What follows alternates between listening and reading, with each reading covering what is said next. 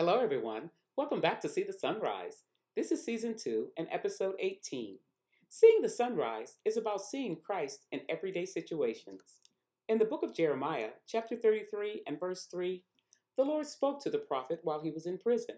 He said to him, "Call to me, and I will answer you and tell you great and unsearchable things you do not know." Seeing the sunrise is an opportunity to see what God is doing behind the scenes. Sometimes his presence is not keenly evident, but I assure you, he is there. All we need to do is look for him, and when you find him, you will find that you can achieve a life of hope and contentment. So I'm not sure where all of you reside, but here where I live, they're beginning to lift the mandate of mask wearing and sequestering at home as a result of the COVID pandemic. They're still encouraging people to get their COVID vaccinations, and to incite those who may still be a bit leery of taking the vaccine, they're offering some huge incentives. Our governor is offering or recently unveiled a lottery system to entice people to get their shots, offering five $1 million prizes and five full ride college scholarships to residents who have received at least one dose of the coronavirus vaccine. All of this is to persuade Americans to get their vaccines. Some officials are offering baseball tickets, some establishments are offering free donuts and beer, and more. They're hoping that it gives support to those who are reluctant to receiving the vaccine. I would say, and I think you might agree, that is certainly a lucrative way to encourage those who would not ordinarily consider taking the vaccine. People do all kinds of things to encourage others. Sometimes it works, and sometimes not so much so. When I think of encouragement, I think it's about caring for others, to show that I hear them and that I love them. Sometimes I just want to cheer them up, which can be done with a simple hug or spending some uninterrupted time with them, listening to them, giving hope, and if necessary, walking with them when times are challenging and hard. This sounds easy and simple, but it's not as simple as it sounds. So let me start with first saying, as a Christian, the first thing we found out was that God loved us. That was great encouragement. And it's significant because when you take a moment to look at your life, which is imperfect at best, you may find there are some parts of you that are not lovable. But we have a God who loves us so much that he wanted to make sure that we could be reconciled back to him. So he sent his son to die to pay for a debt he did not make. It was a sin debt which we owed, but we don't have to pay it back if we receive Christ in our life. That means we have the right to eternal life. And if that isn't encouragement, then I don't know what is. Encouragement should be based on love for God and love for others. Sometimes encouraging others is hard, especially when you can't relate to what they're going through. But that is when those who need encouragement, need it the most. I'll never soon forget a young woman who I had the chance to encourage years ago. In an effort to maintain her anonymity, I'll just give you the gist of our encounter. I had no personal relationship with her, didn't know her or her family.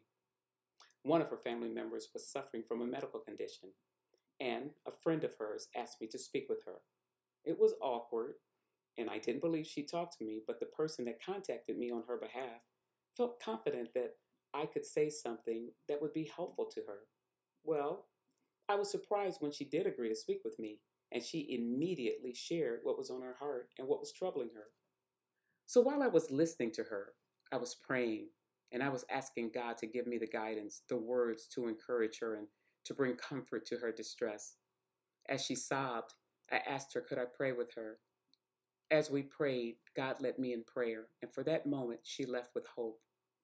I walked with this young woman for a few weeks because a one-time encounter wasn't enough, because it wasn't something that was going to be addressed or go away immediately. Each time we met, I would reassure her that God hears her and that he does answer prayer, and that what he said he would do, he would do.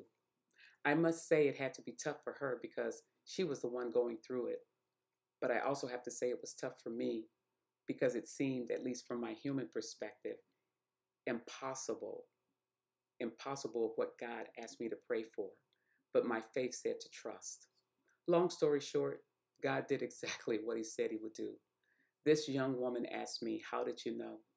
My response was, "I didn't. I prayed as the Spirit led me to pray." For her, prayer was encouragement, but it was for me as well. It encouraged me to stay the course and not to waver, to believe in the impossible, but most of all, to trust in the certainty of the power of God. One of the things I learned and that God taught me when it comes to encouraging others is to listen.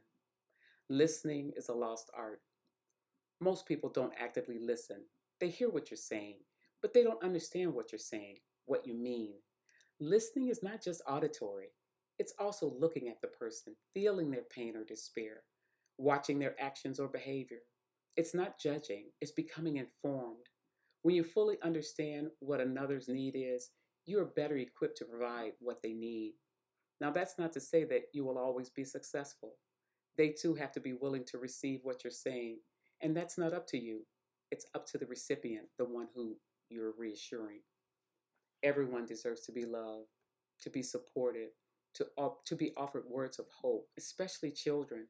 When a child hears you can do this, you can be whatever you want to be if you put forth the effort, that's encouragement. Think of children who suffer from bullying.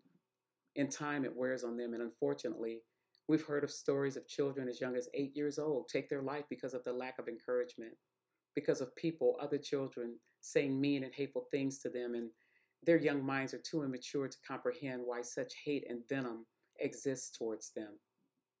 It makes or gives me cause to ponder, why do bullies behave the way they do? Maybe it's because of the lack of encouragement they've been given, so they take it out on someone else.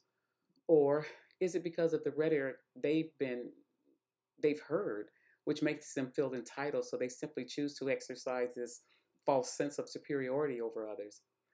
They too need encouragement, but encouragement of a different kind. They need to know and understand that they are not better than anyone else. And yes, they may have more, but that does not make them better or superior. They need to be encouraged to exercise empathy and concern for others, for humankind. And parents must and need to be attentive to the child that is bullied as well as the child that is bullying.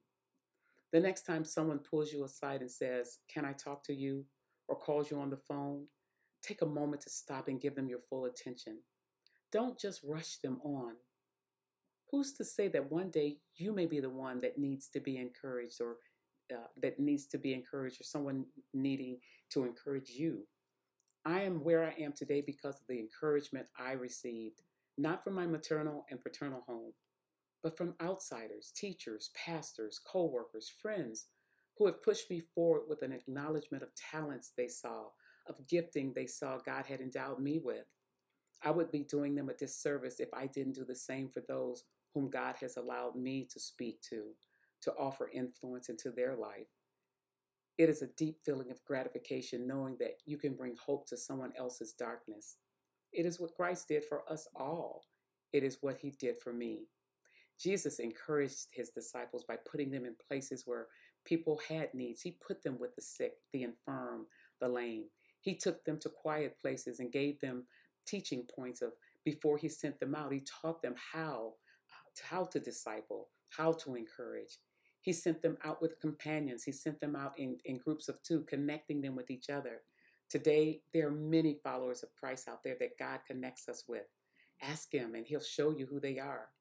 Jesus equipped his disciples to lead and to teach and to do ministry. Whether he's telling you to go back to school or sit under the teaching of someone who is wise, that's equipping you.